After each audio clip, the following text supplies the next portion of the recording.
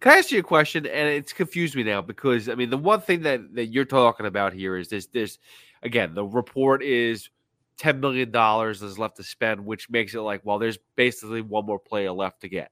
Right. And we could debate whether it's in a bullpen arm or a DH. How the hell is it possible that the one thing that people have been clamoring for forever was the DH needs to come to the NL, and once that happens, the Mets have clear-cut DHs. This is going to be great for them, and yet that's the one thing every year we don't have is a DH. How is that possible? You're bringing up a sore spot with me. Because I'll never forget when they finally, in this league, finally succumbed to the designated hitter. It is something I hated. I can't say I hate it anymore. I've just accepted it. And sometimes in life, you have to accept things, even if you hate it. And one of the arguments that people would make to me, Beningo used to make it to me, was this will benefit the Mets. And my response to him and my response to that question is, in that given year, yes, maybe. Okay? In the year in which Yoenis Cespedes is on your roster, yes, maybe the DH would benefit the Mets. But that's not how it works. Like, baseball is cyclical, right?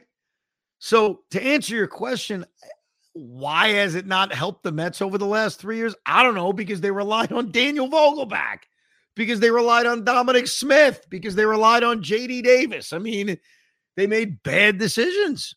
I honestly think, and I know the Mets need to add a bat, and I've made that very, very clear on this pod. I think in a perfect world, and this season is not a perfect world, so don't use 2024 as what I'm about to describe, but in a perfect world in 2026, when the Mets have developed so many great young players, I agree with David Stearns that the DH position should basically be a roving position of off days.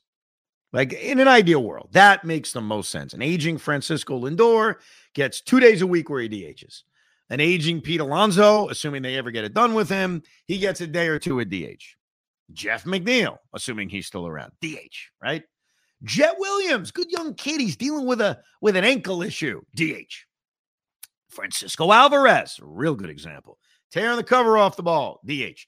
I do think that ultimately that's the best usage of the designated hitter spot. I don't like being stuck with one guy. Part of that is why I said JD Martinez is a nice fit, but he wouldn't be my number one choice the more I think about it, because I like to have guys who can play a position. So I do think that ultimately that's the goal for the Mets and for any other team. Just upcoming this season, you just need production. You need a better bat in the lineup. But to answer your question, I don't know, because the Mets suck. What do you want me to tell you? Like, why have we screwed up the DH? I don't know. The Mets also had some of the best hitting pitchers in all of baseball. Noah Syndergaard, Jacob deGrom. Like, they hit Zach Wheeler. Dude, the Mets had a murderer's row of pitchers who could hit. And yet some Met fans couldn't wait for the freaking DH. We deserve it. All you NL freaking sellouts. All of you people who wanted the DH. You know what? Screw you. This is what you got. All right? If you sold out to Big Bad American League and you sold out after the pandemic and said, oh, please give me the DH. I'm sick of the pitcher hitting. It's so boring. Well, guess what? You got what you effing deserved. How about that? All right? Congratulations. Congratulations. Let's get to some of these emails. A lot of angry people at the ricob@gmail.com. Yeah, you're angry, bro. Jeez, calm down. I'm not angry about the DH. You brought it up. You brought up a sore spot, man. I've let it go. And then you brought it up in a very sore area. Brian Stanton writes, $10 million. If the Mets don't sign a major league DH, no matter what they say, they are punting 2024. David Stearns needs a win here, and signing Manaea ain't it. Stearns better be careful, because the Met fan is going to blame him solely if we have another 70-win season. Met fans are sick of plugging a Hail Mary in at DH. We need another legitimate bat. What's happening right now? Despite my last email, I do believe in Cohen's plan, but with the understanding that we would compete in the meantime. Don't just sit there and lie to me and tell me you're trying to compete when you clearly aren't. Slotting Vientos in at DH is not competing. Patching together a lot of long shots in the starting rotation is not competing. If we have to hope for multiple long shots to going our way, we know how that goes. Colin Cowgill 2.0. Lastings Millage 2.0, etc. When you spend, and you don't have to love Sean Manaea, that's fine. We went through him on the last Rico if you missed it, the good, the bad, the possibilities. When you spend $14 million on Sean Manaea and $15 million on Luis Severino, so that means you just spent $30 million on 2 starting pitchers on 1-year deals, essentially. You're not punting. You may not like the moves, but that's not punting. Now, I agree with you that they need to add a bat, and it would be very inconsistent with what they're doing, because what they're doing is trying to compete in the short term by handing out these big money, if you will, short-term deals, keeping the flexibility for the future, and trying to win. So that's why I've rejected the idea that they're punting. I do agree, Brian. If they don't add a bat, it's not that it's punting, it's that it's inconsistent with what they're trying to do. And that's why I remain relatively confident that they will. I am. I'm not confident out of blind loyalty. I'm confident out of it doesn't make sense. Sometimes in sports, and I try to do this on the air, and it leads me the right way occasionally, not always, is use common sense. Common sense doesn't lead to the Mets not adding another bat. It's inconsistent with what they're doing with the offseason. Ron Shea writes, and he's referring to the David Stearns comments about center field that we played earlier. He was listening to me and Tiki do this on the radio. And he said, listen, I could be hearing this all wrong, but it sounds like Harrison Bader is everyday center fielder and Nimmo will play left field. Bader is a great defensive player, but having him as an everyday player is alarming. I agree. David Stearns gave a word salad answer, but it does sound like Bader's an everyday player, and that's not good. The problem is there's no one else for the Mets to sign in the short term. I don't like Bader being that everyday center fielder, but it's better than having a long-term contract to sign someone in a bad offseason. I really think small moves is the way to go this offseason. Hey, it's Kaylee Cuoco for Priceline. Ready to go to your happy place for a happy price? Well, why didn't you say so? Just download the Priceline app right now and save up to 60% on hotels. So whether it's Cousin Kevin's Kazoo Concert in Kansas City, go Kevin, or Becky's Bachelorette Bash in Bermuda, you never have to miss a trip ever again. So download the Priceline app today. Your savings are waiting. Go to your happy place for a happy price. Go to your happy price, Priceline. By the way, right now, if you add a DH, DJ Stewart can become that guy. And I think I'm okay with that. Platooning with Bader, where he's not the center fielder, but those are your 2 bats that are getting predominantly the playing time, because I don't think Bader can hit right-handed pitching. And that's the problem you're going to run into. You're going to have almost an extra pitcher spot, as if there is one, a pitcher spot. So you got me all confused now about the DH. Ron is not done yet. He writes, I'm not overly optimistic, but there's a but here. This Mets team won 100 games a year ago. If we, quote, run it back in a bridge year to 2025, is that the worst thing in the world? Yes, our pitching isn't as solid or solid at all, but we have a lot of upside. It's not solid at all. Bottom line, we're not that far off from the roster going into last year when we all thought we were going to win it all. Save this email. The Mets will have more wins in 24 than 23. P.S. The Mets are not trading Nimmo. Tiki is trolling on the air. I don't think he was actually trolling the more I think about it. I think he actually took David Stearns' word salad and said, boy, that doesn't make sense. Is he trading Brandon Nimmo? I don't think they're trading Brandon Nimmo. I do not.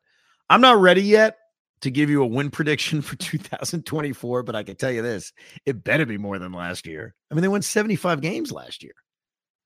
Like, even if they won 80 games, and 80 games is not enough to make the postseason. I don't think we're yet ready to have a sub-500 team make the Major League Baseball playoffs. But if they won 80 games, you're likely, depending on how you get there, at least in a pennant race, some semblance of a pennant race, some semblance of us watching meaningful games in the month of September. At the bare minimum, they better be that. And David Stearns, I heard David Stearns say this. He was being interviewed by John Heyman. And Heyman asked him, do you think you're a playoff team right now? And Stearns said, yeah, I think we can compete for a playoff spot. So he didn't word salad that. He actually said that. And I know that's not something a lot of us feel right now. And I don't feel that. Add a DH And I think, yeah, you could talk about them in that low to mid 80s kind of threshold, because I think that lineup would just feel a little bit better. David Vale writes, bargain shoppers. Love the podcast. Keep up the great work. Why is it being reported the Mets are willing to spend only $10 million this year? As much as we didn't want a DH in the National League, we have one. Perhaps they can put a major league bat at DH. Looks like we'll be stuck watching bottom feeder fourth outfielders be our DH. If you're going to have bad starting pitching, at least make up for it with good offense and a decent bullpen. Sign David Robertson, trade for Kenley Jansen, like you said on the last pod. Also, are you taking Jet to WrestleMania? I hope you're making the trip to the cesspool in Philly. It'll be worth it. I'm taking my 10-year-old son. If a poor man like me can drop almost $4,000 on tickets, I know an afternoon drive radio host can. Well, hold on a second. Let me answer the Jet question about WrestleMania. He is so into wrestling. And one thing I was very surprised by, he's not 10, my oldest is 7. And his favorite wrestler was Cody Rhodes. Loves Cody Rhodes. Very upset last year when Cody didn't go over Roman for the title. But, and I am stunned by this. This is something Pete could sort of have an opinion on, because you know the next wrestler I'm about to bring up. As much as he loves Cody, and as much as he wants him to finish the story, enamored by The Rock. Loves The Rock. And I asked him, I said the other day after that, Rock, where should I sit? And he said the head of the table, which Jet just repeats over and over again and starts playing The Rock's music on his tablet. I said to him, let me ask you something, Jet. You got a choice. Cody Rhodes versus Roman or The Rock versus Roman? And he's choosing The Rock. Now, you would think me as a 40-year-old would say that. I thought the 7-year-old would stay loyal to Cody Rhodes. The reason I'm not sure about going to WrestleMania is not the price. It's more enjoying it. Like, I wonder in a football stadium, and I haven't been to a WrestleMania at a stadium. I haven't been to MetLife. I wasn't there for that. The last WrestleMania I went to was 11, which was a long time ago. I wonder, as much as he likes it, if he and other kids would enjoy it, because it's such a big stadium and the view, and I don't know. So I'm up in the air about that. Yeah, I'd love to add multiple arms to the bullpen. I don't think they're going to do that. I don't think they're going to spend $16 million on Kenley Jansen, acquire him from the Red Sox, and then throw another $9 million at David Robertson.